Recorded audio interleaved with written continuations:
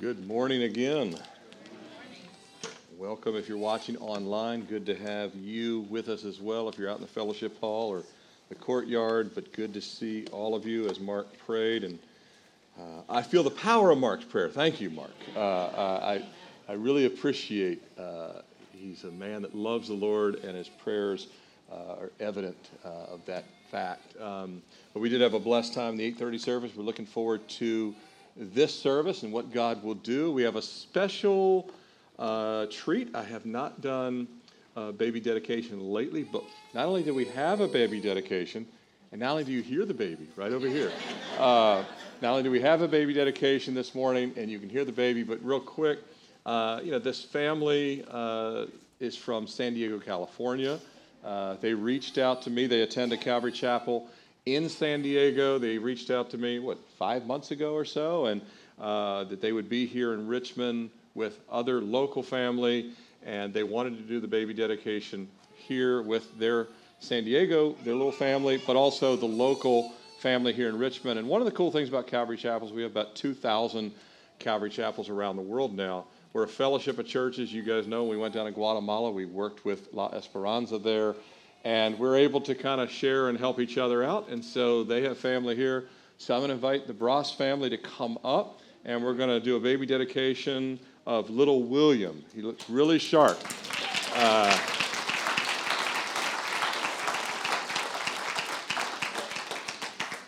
And also with them is the godparents, Kim and Eric Stinger. So this is Billy Bross. This is Laura Bross. I have only been communicating through email over the last few months. Now I get to meet them, but this is their family from San Diego, and the Stingers, you guys live here in Richmond area, so they're the godparents, and we just want to pray over them. And little William, isn't he cute? A little bow tie. Can you guys get a look over there? Ugly me in the way of, we all used to be that cute at one time, right? And then life sets in, and then... But you guys, we're glad to do this and just to be kind of family in Christ. And they've been growing in the Lord there in San Diego, where they've given life to Christ there at that Calvary Chapel. And so Billy, this is Billy and this is Laura, and they sent this verse, and this is just a verse that is for their whole family and the godparents. And certainly we all need God to do this in our life as well. And it's in Psalm 51, verses 10 through 14. It says, "Create in me a clean heart, O God. Renew a loyal spirit within me. Do not banish me from your presence, and don't take your Holy Spirit from me. Restore to me the joy of your salvation, and make me willing to obey you. Then I will teach your ways to the rebels, and they will return to you. Forgive me for shedding blood, O God, who saves, and I will joyfully sing of your forgiveness." And so they'll be teaching these things to their children in the years to come. Right, William? I would even attempt, I love kids. I would attempt to hold you, but I don't know how. It could go wrong. He seems like he's on the edge right now. Give it a shot. He's on. Should I give it a shot? Is this dangerous? You want to give it a try? You want to say hi to everybody? You say hi to everybody? What is this? What's going on? All these people are here to pray for you. All right, we're going to pray. We're going to see if we can pull it off. Lord, we lift up little William to you. We pray your blessing on his life. May he walk with you all the days of his life. May he give his life to you at a young age. Lord, we know that this isn't his salvation, but Lord, we pray that he would give his life to you and know that, Lord, that he has the forgiveness of sins that we just read of there in Psalms. I thank you for his parents, Billy and Laura, and the godparents. Lord, may you use them to instruct him and teach him and lead him in all your ways. In Jesus' name, amen. He did good, huh? You guys are best friends now. All right. All right, thank you. Here you go. Glad to do it. Hey, he did great. See, he knows I like kids. So my wife calls me the baby whisperer, and she does. I pick them up usually. My record's pretty good with grabbing them, and they just kind of like, I don't know if they get scared and they just go into like freeze mode, but he was calm there, and So hopefully, years to come, you guys will look back and see that he's still following the Lord. And we're thankful to have the privilege and to pray with you. So, all right, a couple other quick things. That was fun to do and a blessing to do. This Wednesday night, we have the book of Joel. I'll continue in chapter 2, so if you come out. And also that'll be streaming if you happen to be out of town and you want to watch it. If you're sick or people at home right now not feeling well, you can watch it online on Wednesday night as we'll be streaming that as well as we get into chapter 2. And I wanted to remind everyone, now Lee and Zach, they are in South Carolina right now. They were attending a family wedding of Lee's, and Zach has to fly back to India later this week, and that will be 4 to 5 weeks that he's in India, tying up loose ends, helping the team. Lee enrolled the boys in school locally, and so be praying for her. Obviously, she is pregnant and due in January, late January, early February. So she's pregnant. Zach will be gone for 4 to 5 weeks in India, helping hand some things off to the team there. So she's not only pregnant, but has the 3 boys. And so be praying for her and be praying for Zach and all the things that he needs to tie up as he goes back to India. And hopefully later, before this year ends, we'll have an ordination service for Zach. He'll come on staff in early January, and so that will be kind of an exciting big step for us. So be praying over all of these things. I also wanted to lift up, obviously all of you know what's going on in Israel, what's taking place there in the Gaza Strip, in Israel's battle with Hamas, and all the things that took place last Saturday, and everything that's taken place since then. And obviously there's an offensive now, or a counteroffensive on Israel's part. But I wanted to remind you, you guys have met John Samara. My friend John is on the left there. My friend Sam on the right. John is Arabic, grew up in Syria. Sam is Jewish and grew up in an Orthodox community in New York. But both of them gave their lives to Christ, and now they are brothers in Christ. They both love the Others ministry, and Sam reaches out mostly to Jewish people that are without Jesus. John reaches out mostly to Muslim people without Jesus, and Jesus came to the household of Israel that doesn't know him, but he also came to the nations. And so be praying for both these men. They have risks. Sam was supposed to fly to Israel. All of his flights were canceled. Sam would take a hot air balloon there if he could. He'll go anywhere. He's pretty fearless. So is John. And John's invited me, and Sam has invited me to go places. I'm like, I'm not as fearless as you two guys. So just, I am called to Chesterfield. So I'm kidding. I do go to other places. And I do go on mission trips. But at some point, I may be going with one of them or both of them to a different thing.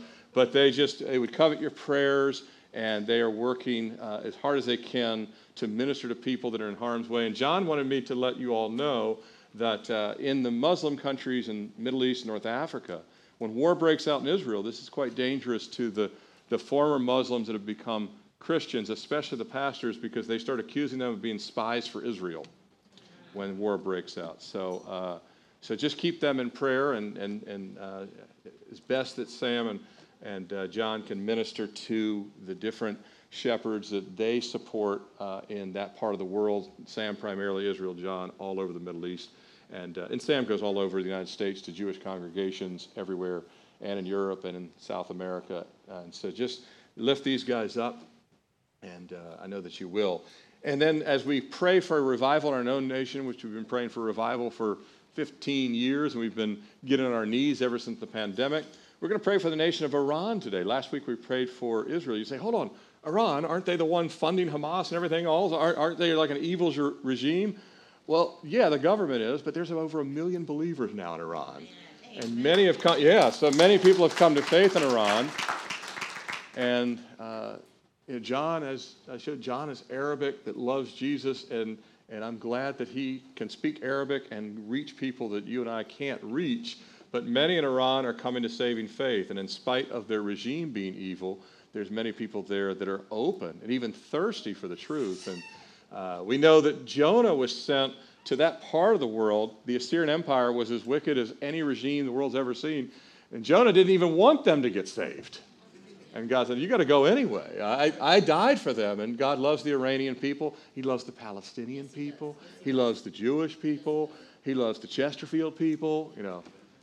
Is there such a thing? But anyway, you are it. But if you live here now, but we're not an ethnicity. But God died for the nation. So we're going to pray for Iran as well. And just for the sake of time, we got on our knees in the first service, but you can just stay seated right where you're at. And I just want to pray for our nation, but also want to pray for Iran. And if the leaders of Assyria could repent, who knows? Maybe the mullahs over there or the ayatollahs, they could come to know Jesus. And if it would stay off, I know that tribulation's coming. I know the return of Christ is coming. But if there can be a couple little mini harvests before then, that would be a blessing, wouldn't it? Yes. And even of the most unexpected of places. Father, we just pray this morning. We thank you and praise you, Lord, that you are on the throne. We thank you for your mercy and your grace, Lord. We ask, Lord, that in this room that you would first humble our hearts. Lord, we thank you for your love for us so undeserved. We ask that you'd wash us and cleanse us if we know you. Lord, just take anything away from us that would hinder us from walking in your spirit, walking in harmony with you, walking in communion with you. Lord, we want to lay aside every sin and every weight, that we'd run with endurance, but we also, we pray for a world that doesn't know you. Lord, I remember my life before Christ, and I know many people that I've met still are in darkness, and Lord, we lift up our family members, our friends, our neighbors, our co-workers. We lift up those in government, those in business, those in academia, Lord. They might have it all. They might have money, they might have intellect, they might have fame, but if they don't have Jesus, they're not ready for eternity, Lord. We pray that there would be repentance in the churches of America, but also in the streets of America. All across this country, people would turn to you. Lord, we pray that there would be a great awakening, as there was in the days of Jonathan Edwards and others, Lord. We pray not only for a great awakening here, but in Iran, Lord. They have evil leaders. We have some leaders, Lord, that are right there with them. But, Lord, we know that there's many that have come to Christ, and we pray that their leaders and our leaders would turn to the true and living God. Lord, you'd turn the hearts. You'd speak to them in dreams, and you'd use the pastors and the evangelists that are in Iran, and even those in prison. Lord, we pray for those in prison, that you'd release them and you'd comfort them. We pray for the peace of Jerusalem and in the Middle East. And Lord, that many in Gaza would turn to you, many in Jerusalem would turn to you, many in Tel Aviv and Haifa and all across not only Israel, but around the Middle East. Lord, we pray for Sam and we pray for John. We thank you for their ministries. We thank you that they're brothers in Christ. And Lord, we're brothers with them. And we ask these things in Jesus' name. Amen. You don't have to be seated because you already are, but turn with me to Acts chapter 6 as we pick up with where we left off. Acts chapter 6. I did a topical message last week. Before that, we had Pastor Rich from Bethany Baptist here. Jackson's dad, that was a blessing. So we want to pick up with where we left off in the book of Acts. If you're visiting, we're going through the book of Acts on Sundays. As I mentioned, the book of Joel, brand new study on Wednesdays. So pick it up with me with verse 8, Acts chapter 6. Starting in verse 8, and Stephen, full of faith and power, did great wonders and signs among the people. Then there arose from what is called the synagogue of the freedmen, Cyrenians, Alexandrians, and those from Cilicia and Asia, disputing with Stephen. And they were not able to resist the wisdom and the spirit by which he spoke. Then they secretly induced men to say, we have heard him speak blasphemous words against Moses and God. And they stirred up the people, the elders and the scribes, and they came upon him, seized him, and brought him to the council. Then they set up false witnesses who said, this man does not cease to speak blasphemous words against this holy place and the law.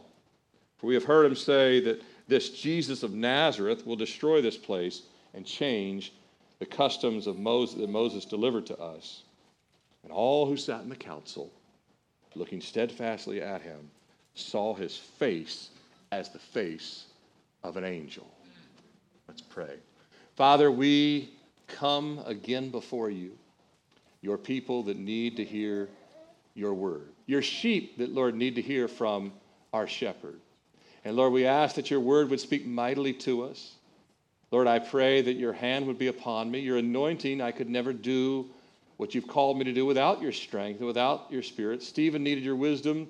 So do I. So do all of us in this room. And Lord, we pray that we would hear from you And your word, Lord, would penetrate our hearts. We'd be hearers and doers of that which you would speak to us. We thank you, Jesus. We ask these things in your name. Amen. The early church there in Jerusalem, they had recently, as you recall, a few weeks back, they had addressed the gaps that had developed within the ministry that had caused some of the Greek culture and Greek-speaking Jewish widows to inadvertently be left out of the daily distribution of assistance and food. And the apostles, they were stirred by the Holy Spirit, and they determined that other men were needed to be raised up, and if they didn't, the ministry of prayer and the Word of God could suffer if these men were not raised up to assist. And the solution was to find seven, the number of completion in the Bible, 7 men full of the Holy Spirit and of wisdom to appoint them over the distribution and other necessary ministry areas, while the apostles would give their primary attention to prayer, to study, to teaching, to preaching God's word. And the result in this resetting of the church ministry and the apostles ensuring that the proper priorities and order was in place was yet another outpouring of God's blessing on the church. Get things in order and God will do what God will do. And in verse 7, we're told that the word of God spread, that disciples were multiplied, and a great many priests came to the faith. These were priests that had formerly been resistant to Jesus. Wouldn't it be great to see in Richmond priests and religious leaders that don't know the Lord as their personal Savior come to know him as Lord and Savior? We've got many religious leaders of various religions in this city and around the world that are very devout. Remember, Nicodemus was devout, and Jesus said, you got to be born again. Being devout is not the answer. Now we know that the servants of God that he raises up, they grow into other shoes. Remember in the life of Moses in Exodus chapter 24, verse 13, it says, so Moses arose with his assistant Joshua. And Moses went up to the mountain of God. God took Joshua one day from being the assistant to being the leader. And this happened when, and other people as well. Remember when Pastor Rich was here a couple weeks ago, he preached about Elijah and Elisha. Remember, Elijah handed off the mantle to Elisha, and Elisha became God's voice. He transitioned from being the assistant to being the primary voice. And these 7 men that were chosen, they were essentially, as we looked at, they were the first deacons to ever serve in the church with that formal title. We talked about that all believers are called to the functioning role of deacon or deaconess work. Every one of you in this room, if you're saved, you should be doing deacon or deaconess work in some capacity, serving the Lord with your mind and your hands in some respect, to whatever level your health will allow it and things of that nature. But these were the first deacons in the church, and they had the formal role of deacons. They were humble men. They were willing to do the practical, helpful tasks within the church, but also as men that were full of the Holy Spirit, God would use some, if not all of them, in expanding roles and expanding capabilities beyond what they started out doing. They were all deacons, but a few, if not all of them, were pastoral in the sense that they were able to do the practical things, but they also could teach and preach with clarity and with power. And Stephen, among the 7, is raised up by the Lord, and he's given a very specific and detailed message, which we're going to see in chapter 7. And also he's given this calling to answer a call that very few people would ever pray for, and that's good to give his life in martyrdom. And he gives the message that we're going to see in chapter 7 with great passion and with great boldness, but he also submits, at the same time he submits to the very unique and painful calling of dying for the Lord, and he does it with 2 things, obedience and joy. You and I don't even sometimes take on minor waves with obedience and joy, right?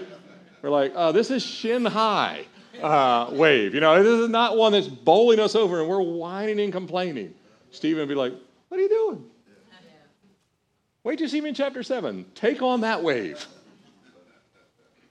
But what a treasure he left behind with this message and the example of his life and following Jesus. If you're taking notes this morning, you see the title, The Tracing of God's Redemptive Plan, the Mighty Message of Stephen. And we'll look at it in 2 parts. We won't be able to cover all of it today. We'll look at half of it today and half of it next week. But back to verse 8. The beginning of verse 8 says, and Stephen, full of faith and power. Before Luke says anything about Stephen's ministry or his message or his accusers and what they speak of him, he speaks of him as the man, a man of God, a man full of faith and full of power.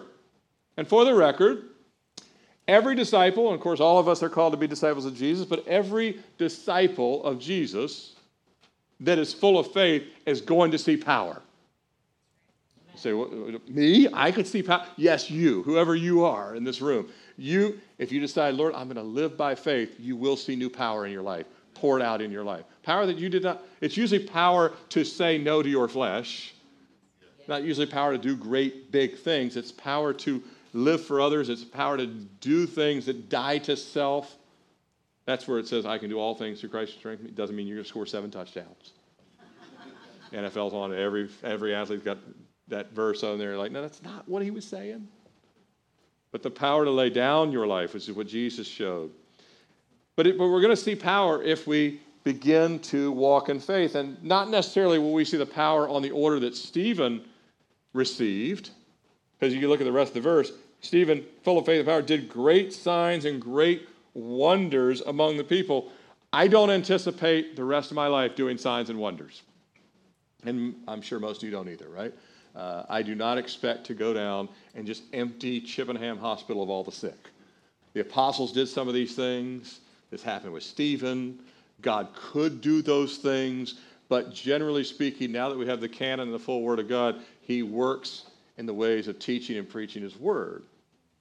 But Stephen did these great signs and wonders among the people, just like the apostles, and the Spirit is the one that did these mighty miracles through Stephen. Stephen didn't do the miracles. The Spirit of God did them through him. In fact, Stephen is the very first non-apostle in the book of Acts to perform a miracle. He's the first non-apostle to do a miracle. And whether he had transitioned from his role as a deacon to some other role, or he was still performing his deacon roles and his deacon responsibilities, along with the expanded roles of teaching and preaching. In other words, if he was doing his original deacon stuff plus teaching and preaching, or if he had transitioned completely away and was no longer doing those deacon roles and was only teaching and preaching, we don't know. We do know that he was doing this in concert and with the apostles still in leadership over him.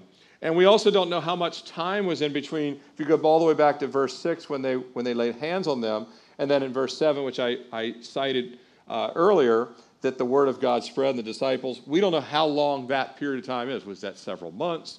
Was that a year? We don't know the length of time that's between verse 6. So in other words, Stephen could have been just doing deacon function for month after month, and then all of a sudden God raised him to another thing, or it happened in a kind of stair step. Little by little, he added things to his plate, and lo and behold, we see him teaching and preaching by the latter half of chapter 6 here. We don't know, but there's no way of knowing for sure. But look back at verses, starting in verse 9 here. Then there arose from what is called the synagogue of the freedmen, Cyrenians, Alexandrians, and those from Cilicia and Asia, disputing with Stephen. And it goes on to say they were not able to resist his words.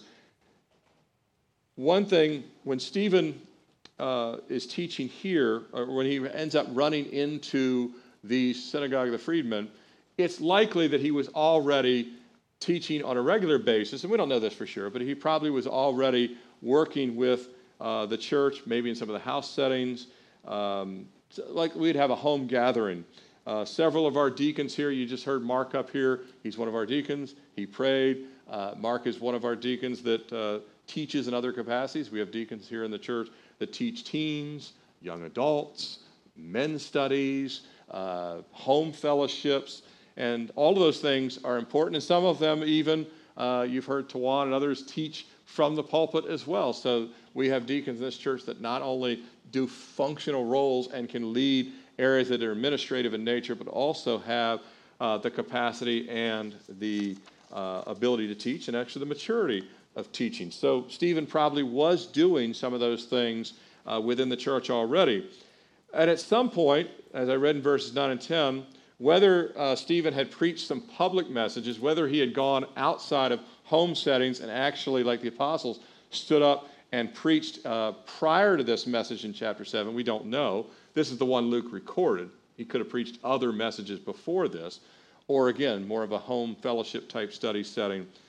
But whether he preached some public message or whether he had on his own shared the gospel with a small group of religious leaders, let's say he runs into the synagogue of the freedmen at the market and he just makes conversation with them and he says, "Hi, I'm Stephen." They, "Oh yeah, we know who you are."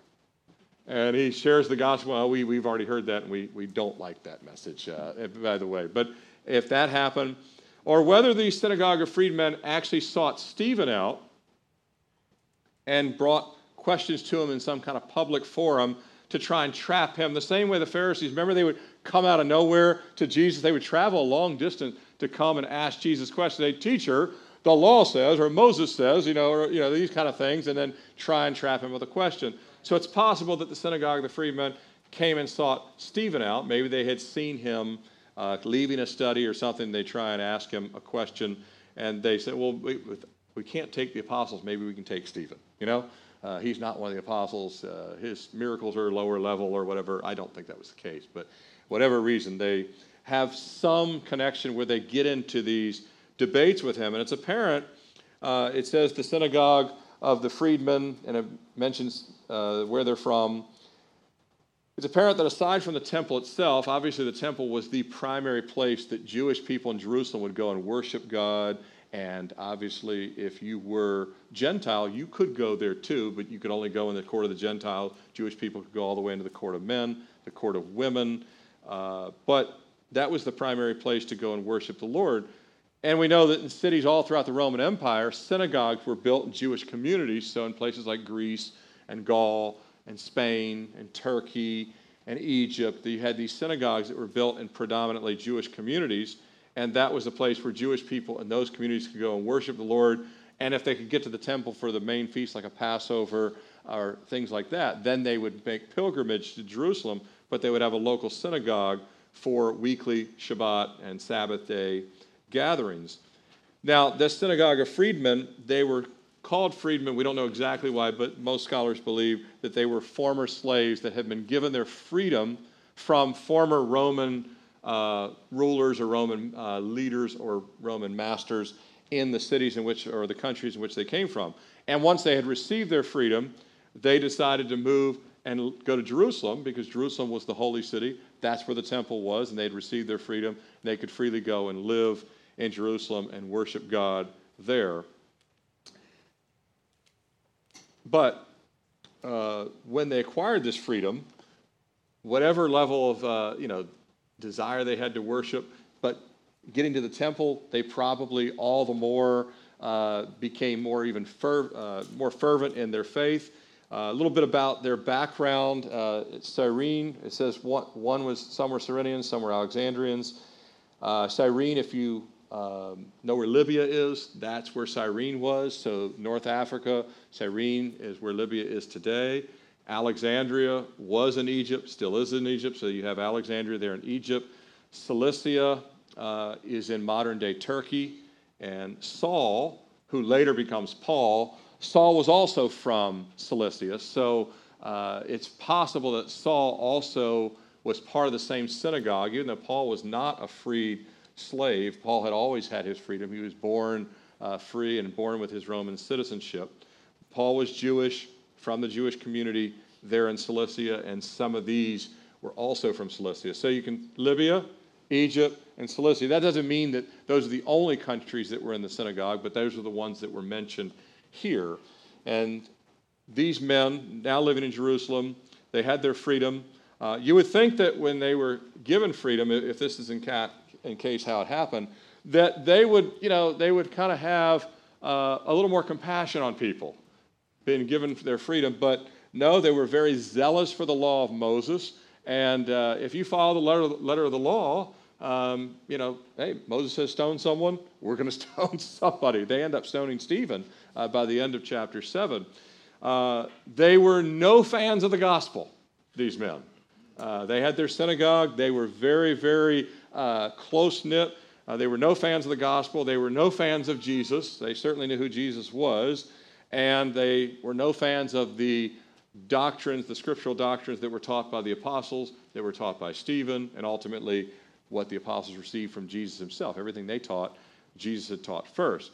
But in these public debates, again, whether they initiated the conversation with Stephen or Stephen, again, runs into them and has these conversations, at some point they become public debates that they stirred up with Stephen. And it tells us that they were unable, in verse 10, they were unable to resist the wisdom and the spirit by which he spoke. They weren't convicted. Well, they were convicted probably, but they weren't yielding to it. They weren't able to win the arguments.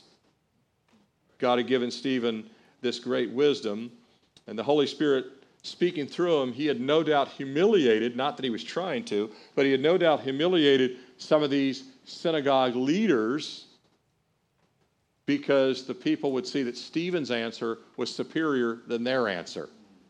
And prideful people do not like to be wrong. And they don't like to be proven on a public stage that someone else has proven them wrong.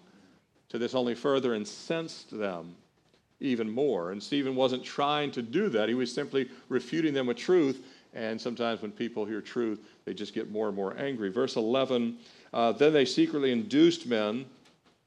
We have heard this man speak blasphemous words against Moses. They go on and says they stir up the elders, they seize him, they bring him to the council, they set up false witnesses. They say he doesn't, in verse 11, or verse 13, this man doesn't cease to speak blasphemous words. It goes on in verse 14. We've heard him say that this Jesus of Nazareth will destroy this place being the temple, and change the customs which Moses delivered. So they decided if they could not handle the wisdom and understanding that Stephen had, they would take a different route. They would frame him with false accusations. Good thing this doesn't happen in 2023. Good thing we don't have people that would do this anymore in our government or in other governments or anybody. Good thing this doesn't exist anymore. Well, you know better. But this is exactly what the high priest and the religious leaders did with Jesus. They couldn't refute Jesus. They would send Pharisee after Pharisee, after scribe, after Sadducee, and every time Jesus would say, have you not read? Is it not written? And he would come back with something that would frustrate them, and they would be exposed for being the frauds that they were, although they were acting like that they were the holiest men in the nation.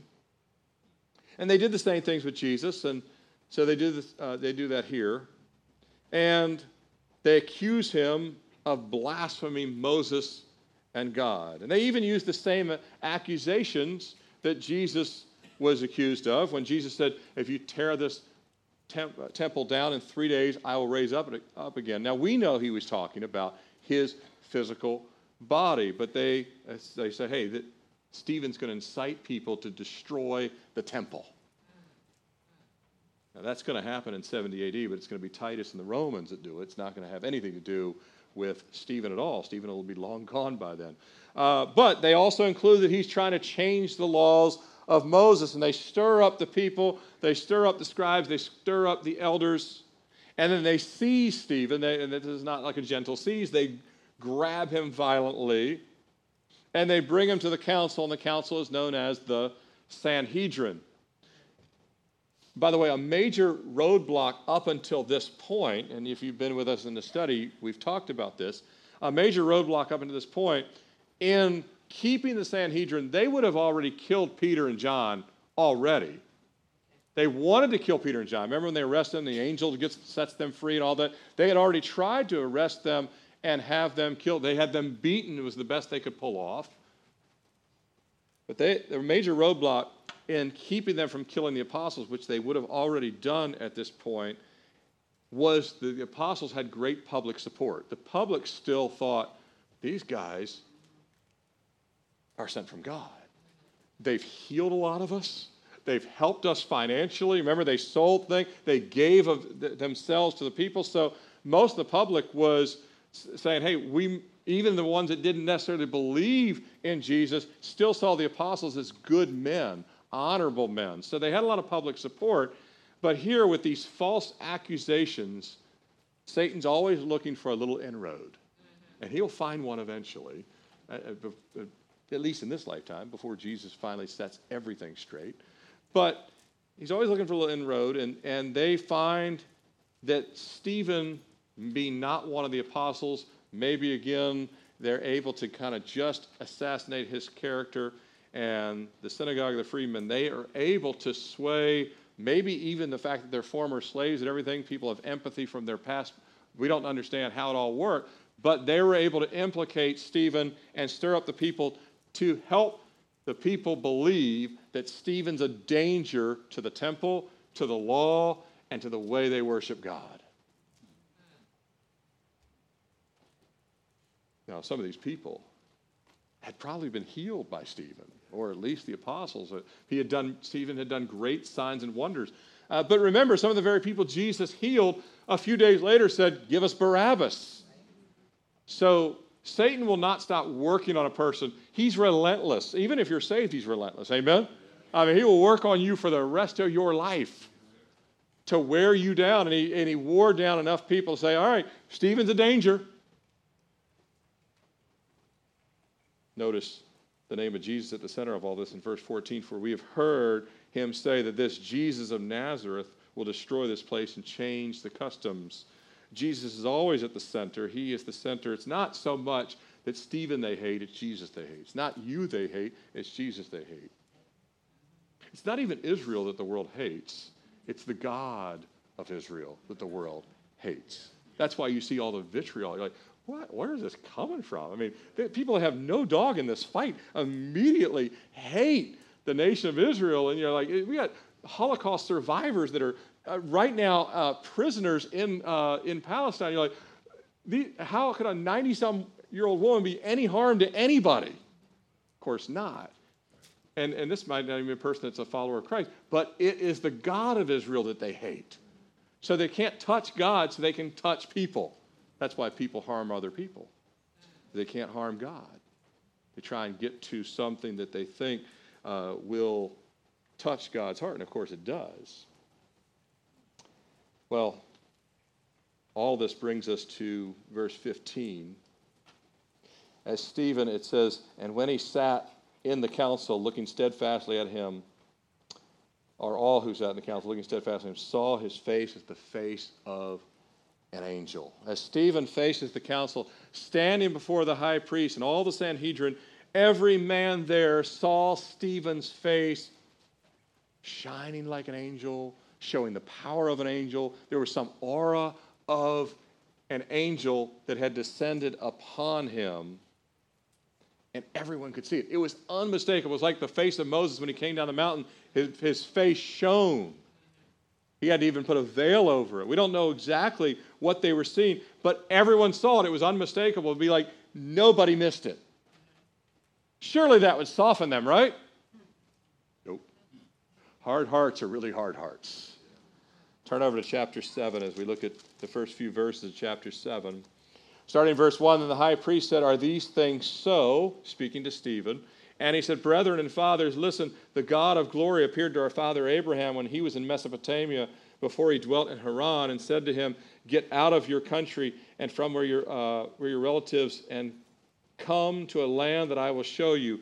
Then he came out of the land of the Chaldeans and dwelt in Haran, and from there, when his father was dead, he moved him to this land in which you now dwell. God gave him no inheritance in it, not even enough to set his foot on. But even when Abraham had no child, he promised to give it to him for a possession and to his descendants after him. But God spoke in this way, that his descendants would dwell in a foreign land, and they would bring them into bondage and oppress them 400 100 years, and the nation to whom they will be in bondage I will judge, said God. And after that they shall come out and serve me in this place. Then he gave him the covenant of circumcision. And so Abraham begat Isaac, and Isaac circumcised him, Abraham begat Isaac and circumcised him on the 8th day. And Isaac begot Jacob, and Jacob begot the 12 patriarchs. So this beginning of chapter 7, the high priest says, are these things so? Are the things that you've been accused of, are they accurate? Are your accusers correct? Have you been trying to destroy the temple and to change the laws of Moses? Well, of course, none of this is true. Just as none of it was true in the case and Jesus is tried in the middle of the night. All the accusations were false. But the high priest is not interested in the truth. He's not been interested in the truth ever since he said he wanted Lazarus killed. Then he wanted Jesus killed. Then he wanted the apostles killed. Now he wants Stephen killed. Basically, he wants anyone killed that is representing Jesus. Stephen, his face angelic in some visible way that Luke says everyone could see. Stephen, in my view, senses he's not going to get a fair trial. He just, in my view, Stephen, his response, he doesn't make any defense of himself. He's already, in my view, resigned himself. Jesus knew the night of his trial he wasn't going to get a fair trial.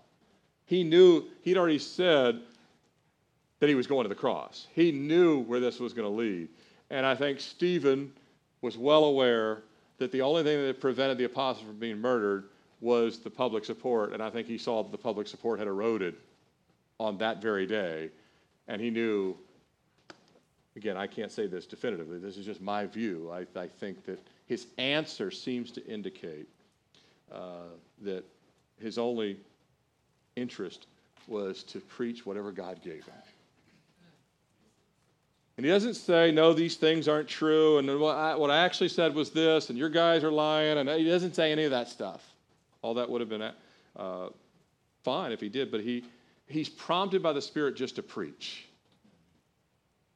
And he may even sense that this is the last time he'll ever preach. And he starts all the way back with Abraham. Why does he start with Abraham? Because he's speaking to his Jewish brethren. He says, brethren and fathers. In other words, they're all Jewish blood there. And he's saying, we all come from Abraham. All of the 12 tribes, all of us from all over. Some of us matriculated here from Cilicia, some from Cyrene, some from Alexandria, some from all over. We've all come to Jerusalem. Why? Because we all want to worship the God of Abraham, because we all descend from Abraham. So he starts with Abraham. And his message will be a kind of an Old Testament survey of sorts. If any of you ever took an Old Testament survey type class, it's an Old Testament survey of sorts in a very short period of time, although it's going to take us 2 full weeks, from Abraham to Jesus. And in verses 2 and 8, he reminds his hearers, and who are now his judges, they're going to decide if he lives or dies, his hearers and his judges, that Abraham was called by God out of another country. Abraham was not born in Israel. There was no Israel when Abraham was born. You guys all understand it, right? Israel did not exist when Abraham was born. The world had never heard of Israel because it did not exist when Abraham was born. Abraham came out of the land of the Chaldeans. Where is Chaldeans? Today it's modern Iraq. Back then it was Babylon. Well, it was Babylon in the captivity period, but before Babylon was the Chaldeans. So you had the Chaldeans. They're the ancestors of the Babylonians. So Babylonians are Chaldeans in their DNA, if you will. But Abraham was not born Jewish. Abraham was born a Chaldean. He would have been Iraqi. He would have been Babylonian. He would have been Chaldean by blood. But God set him apart. In other words, all of us are one blood. God decides what the nations will be, what the languages will be, and all of that stuff. But God set him apart that he would become the Jewish people, because there was no Jewish people before Abraham. And he would become a nation, and later the nation would be called Israel. And he reminds his hearers, he reminds the high priest and the Sanhedrin, that God gave Abraham no inheritance. They had more of it. The high priest had a palace.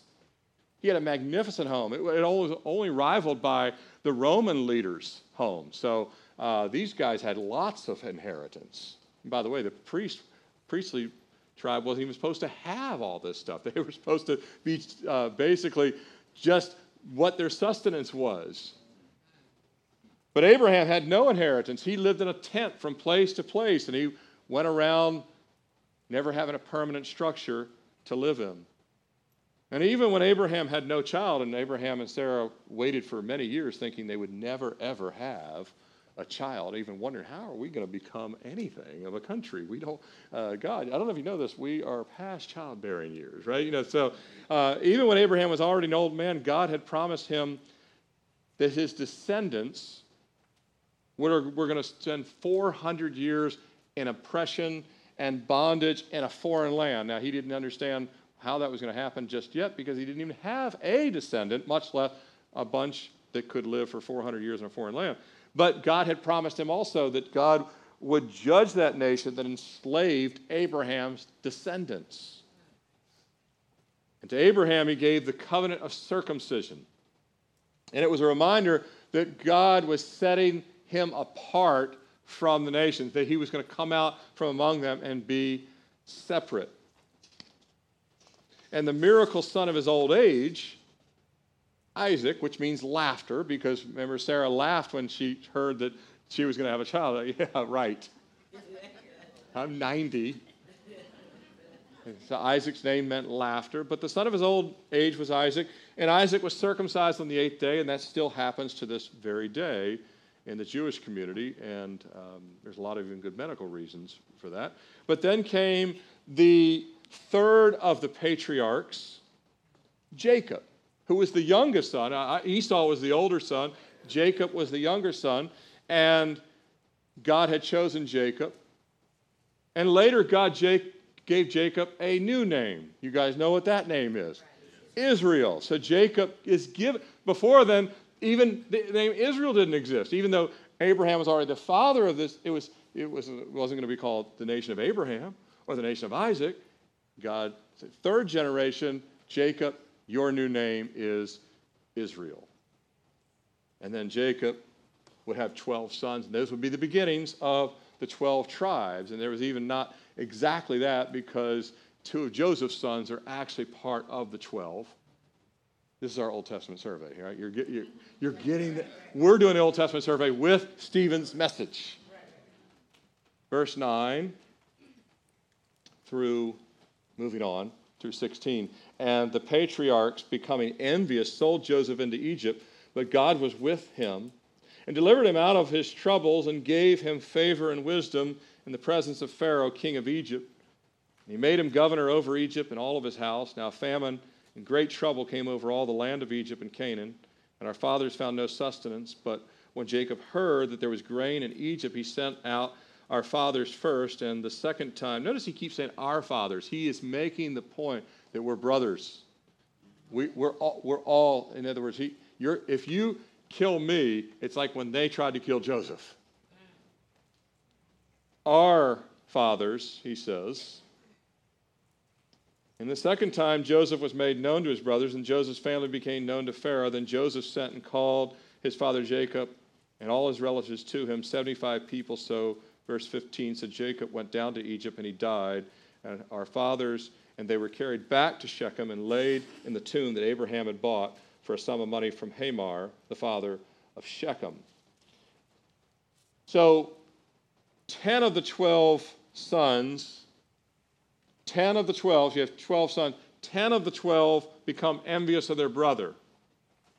And they sell him to traders that are headed to Egypt. The youngest son, Benjamin, is not part of the 10 guilty because he was young enough. He wasn't with them when they sold Joseph. And obviously Joseph is one of the 12, but he's not one of the 10. So 2 are innocent of this crime. 10 are guilty of this crime. So 10 of the brothers sell their brother. Benjamin not guilty of this betrayal. Joseph himself is the victim of 10 of his brothers. And Joseph is a type. We talk about this a lot when we study the Word of God. Joseph is a type or a foreshadow of Jesus. He's a foreshadow of the Messiah, the deliverer of Israel, and of course, Jesus is the deliverer of every soul, of every tribe, every tongue, every nation.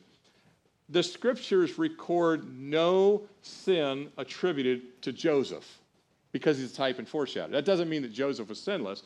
He did sin, just it's not recorded to show him as a type, that Jesus was sinless and Joseph is a type and foreshadow. So everything Joseph does in his life is all high character, and there's no flaw in what he does, per se. And some people can take issue, well, why did he tell his dream? That wasn't a sin. You can disagree with it, but it wasn't in and of itself. So there's no sins attributed to his life. But there are sins attributed to David. There are sins attributed to Moses, but he was a type and a foreshadow of that. And in verses 10 through 16, I'm not going to reread them, but so we know that God was with Joseph. And he allowed Joseph to be sold into slavery. And he allows things to happen in your life that you don't understand sometimes too. Like, God, why would you allow this? Right. And he's allowed to be sold into slavery and taken down to Egypt for what? A divine purpose. Actually, a multi-thousand-year in advance purpose. And the Lord gave Joseph great wisdom, just like he gave to Stephen here, just like he gave to Daniel when Daniel stood before kings. He gives him great wisdom, and later he's given great favor. Pharaoh did not even know who Joseph was. Joseph had been thrown in the dungeon. He had been worked his way up to the top of Potiphar's house, who was one of Pharaoh's military officers, and Pharaoh's wife wanted a relationship with Joseph. Joseph said, far be it from me to sin against God. She frames him. Framing was happening way back when, right? She frames him, like Stephen's been framed here. He gets thrown into prison, and he languishes there until two of Pharaoh's servants come in there. He interprets their dream, and later Pharaoh has his own dream, and he interprets the dream for Pharaoh. And Pharaoh lifts him out of prison, and he becomes second in command only to Pharaoh. And God uses a great famine to bring the brothers down to Egypt to find food and find relief. And Joseph sends them back, gives them a test of sorts. They're really stressed out about the test that they get. They come back a second time, and then Joseph is revealed. Does that sound familiar? The second time the revelation takes place, the second time. And his brothers recognize him on the second time back, and he forgives them even though he could have executed them. But he forgives them. Does this sound like somebody else's mercy? And in Jesus' second coming, all of Israel is going to recognize him. Yes.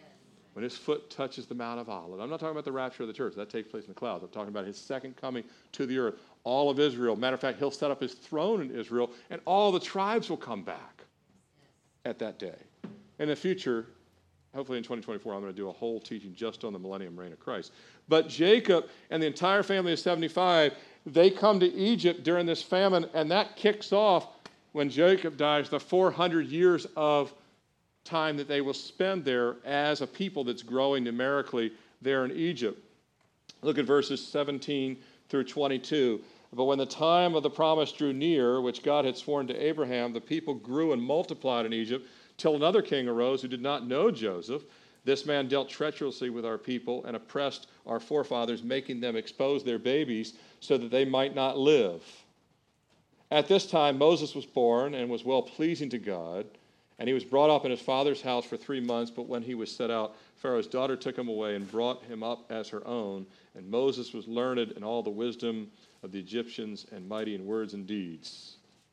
Hey, for y'all's family, baby Moses was mentioned in this message on your baby dedication. Just that's pretty cool, huh? That little Moses here, he's going to grow up and do great things. So we'll pray that for little William. But Moses is born here, and in this time, the promise that's mentioned in verse 17, it says, but when the time of the promise drew near, which God had sworn to Abraham, the promise that he's referring to, that Stephen's referring to, is God's promise to Abraham that after 400 years, he would, one, bring the people out.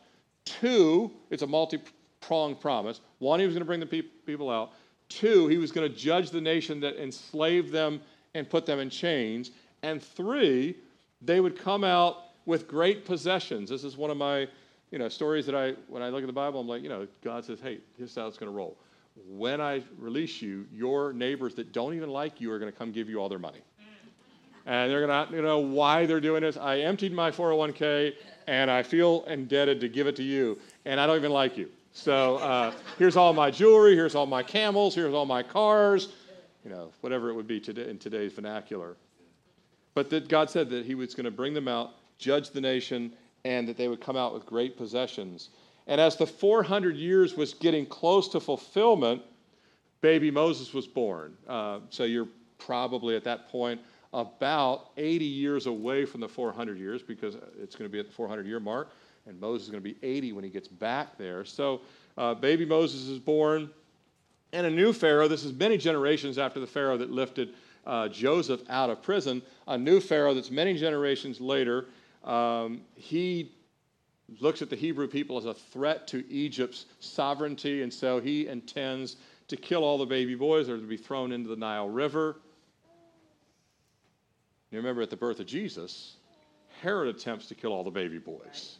So here we have yet another foreshadow. Moses is a foreshadow of the Messiah, that as Moses is born, Satan wants to kill him. As Jesus is born, Satan wants to kill him, and so history will repeat itself by the providence of God. Obviously, God set both these things in motion to be exactly like this. And so Moses is just like Joseph. He is also a foreshadow of Jesus in different ways. Moses is a foreshadow of the prophecy ministry of Jesus. Joseph a foreshadow of the Savior. And both of them are deliverers as well. But Moses was placed in a basket by faith by his parents. And he was rescued by none other than Pharaoh's daughter. The same Pharaoh that said, kill the babies, his daughter rescues us. So Pharaoh's like, all right, if you train this Hebrew, he'll be good. If they train him, we'll have to kill him. So she takes him to be her own son. She couldn't have kids, so this was great. And so the next deliverer of Israel was raised right under the nose of the ruler that planned to keep the Hebrews under his iron fist. So Pharaoh himself is raising in his household, through his daughter, the very ruler that's going to get them out of Egypt. Moses was educated to the highest levels of the ancient times, probably spoke multiple languages. It says here that he was mighty in words and in deeds. Some scholars believe that this refers to his younger years, that he was like King David. King David was a poet and a mighty warrior, wasn't he? He could write music, he could play instruments, he could fight with the best. He was a bad dude when it came to the battlefield. He was a mighty warrior. He was a Navy SEAL type warrior, and yet he was an incredibly kind of compassionate man with an artistic side and could write music and do all these things. And it appears that Moses was similar, that Moses said he didn't talk great. Moses said he was not the great speaker. What I personally believe, what this is saying a lot of scholars believe as well, Moses was probably a great writer. Now, I think God noticed that. He ended up writing Genesis, Exodus, Leviticus, Numbers, and Deuteronomy. So he ends up writing for the Lord as well. In earlier years, he probably wrote in Egyptian hieroglyphics and all those kind of things, speaking these languages, but he also was the deeds speak, that when in ancient Egypt, when it said mighty deeds, almost always referred to military prowess. So that he had pulled off some great military exploits in his younger years, much like David, a multifaceted man. And so this will also, again, God will use all these things when he becomes the leader of the children of Israel. Our next passage, we're winding this down here, 23 through 29.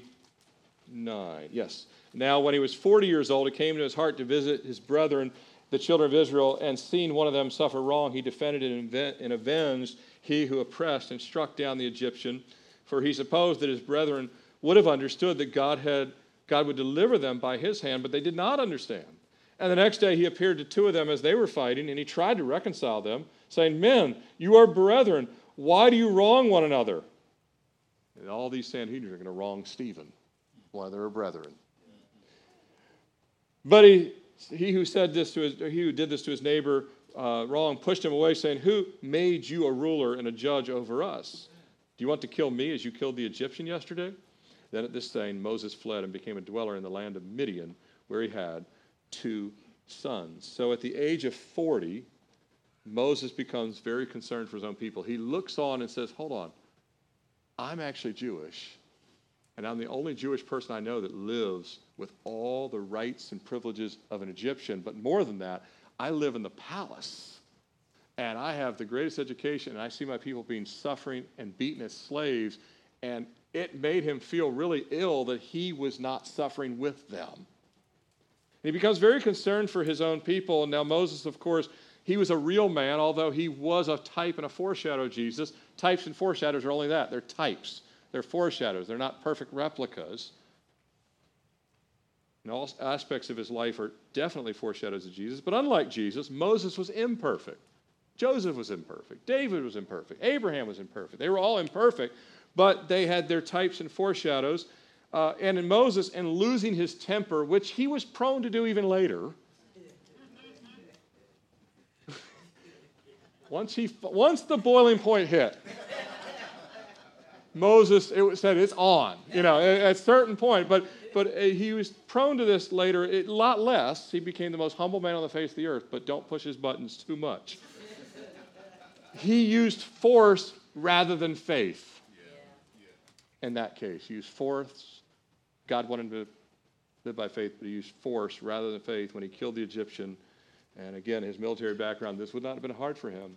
He saw one of his brethren be beaten. He thought that they would see him as deliverer. He thought that they would see that as, hey, I'm on your side. But they didn't see it that way at all. They didn't see him. They looked at him as you're an Egyptian like the rest of them.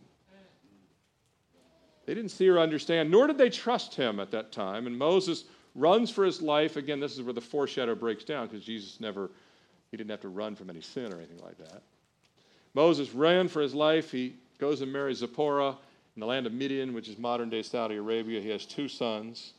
And Stephen is showing here, he's showing his accusers that both Joseph and Moses, which was all of them in the room's Jewish ancestors, Stephen and they were all related to these ancestors, but that Israel, in the form of their forefathers, had twice rejected saviors that God had sent. Their brothers rejected Joseph, and all of Israel first rejected Moses on the first time, and Joseph was rejected on the first time.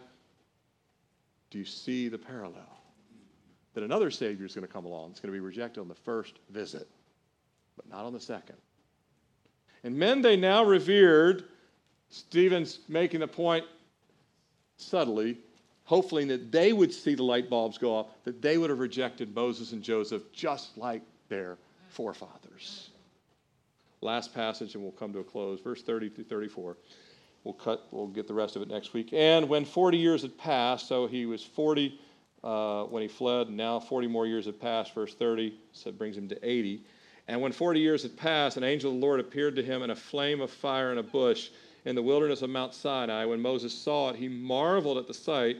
As he drew near to observe, the voice of the Lord came to him, saying, I am the God of your fathers, the God of Abraham, the God of Isaac, the God of Jacob. Not that he was. He said, I am. It's the God of the living. And Moses trembled and dared not to look. Then the Lord said to him, take your sandals off your feet, for the place you stand is holy ground. I have surely seen the oppression of my people who are in Egypt, and I've heard their groaning, and I've come down to deliver them. And now come, I will send you to Egypt. Moses hadn't been to Egypt in 40 years. That was in his rear view mirror. But after Moses had spent 40 years, from the age of 40 to 80, he had spent 40 years in the desert there in Midian, as I mentioned, modern-day Saudi Arabia. He assumed his sheep herding life in Midian would be the rest of his life.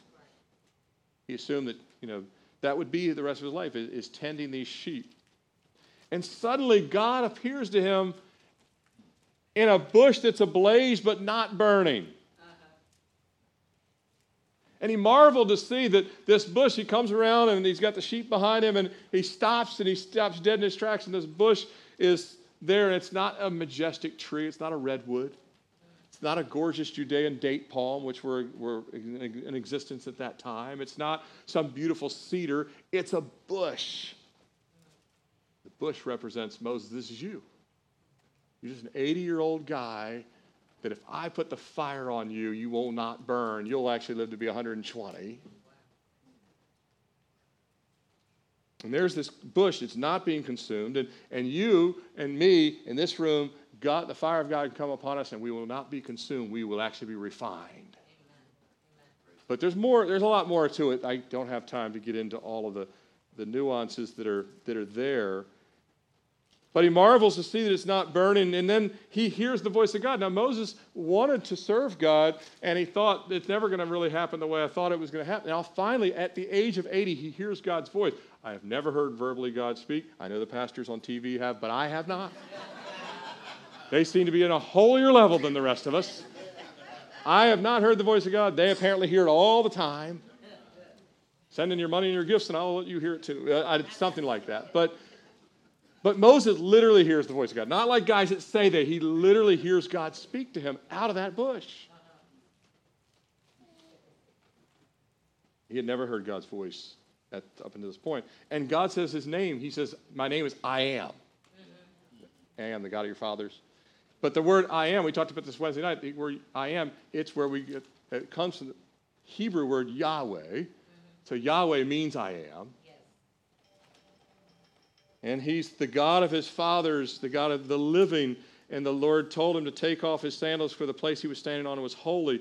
It's not that the place was holy. It became holy as soon as God showed up. Amen. Anywhere God shows up becomes holy. It's the presence of God that made it holy. And here at the age of 80, God says, I'm calling you back to Egypt. Moses was like, I thought I'd never go back there. Did you see how the last time went? That's why I ran here in the first place. And I said, no, you're getting called back to be the deliverer. And all this time of learning to shepherd sheep, good practice. Now you got to do it with human sheep, and they're harder than regular sheep. He'll learn this later, but he's going to go back and shepherd souls instead of sheep. 40 years he was trained in the Egyptians' ways. 40 years he was trained in God's ways. Now he's ready. We have to stop here, but Stephen is building his way. What Stephen's doing, he's building his way to show them that the deliverer and the shepherd of Abraham, Moses, and Joseph is none other than Jesus. Amen. That all of them were looking towards the future shepherd and deliverer of Jesus. That the one that they were now, think about it, Moses, Joseph, and Abraham, yeah, all three. Which one? There's so many patriarchs in my head right now. But all three of them are in heaven worshiping Jesus at this point. Amen? Yes. But here's the thing when we come to close. When you meet people, you can't do better than Stephen did. Just tell them what the Bible says. Amen? Amen. We're up against a time. I know the worship team's prepared something, but I'm going to ask you to save it for a later day. Thank you, Mark. My Old Testament survey was a lot to cover this morning. And you guys have been good students to actually, and I hope that the Lord ministered to you. Why don't you stand as we close in prayer together?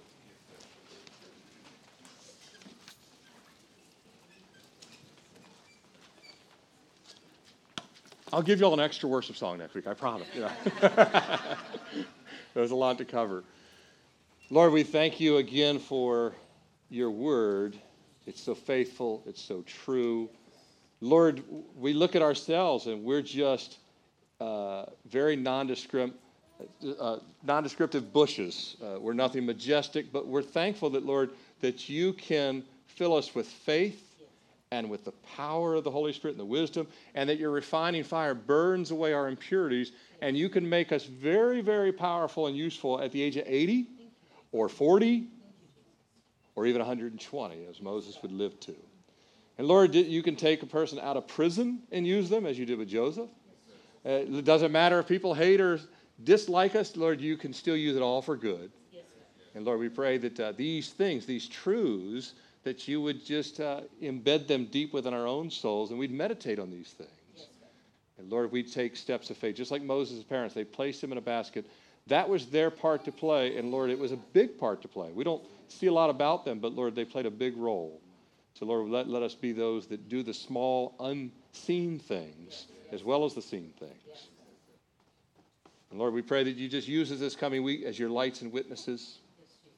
May the Lord bless you and keep you. The Lord make his face shine upon you, be gracious to you. The Lord lift up his countenance upon you and give you peace. In Jesus' name, amen. God bless you. Have a great rest of the day. If you can stay, men and ladies, you can help too if you want, and help us set up 2 tables. We'd appreciate it. Thank you.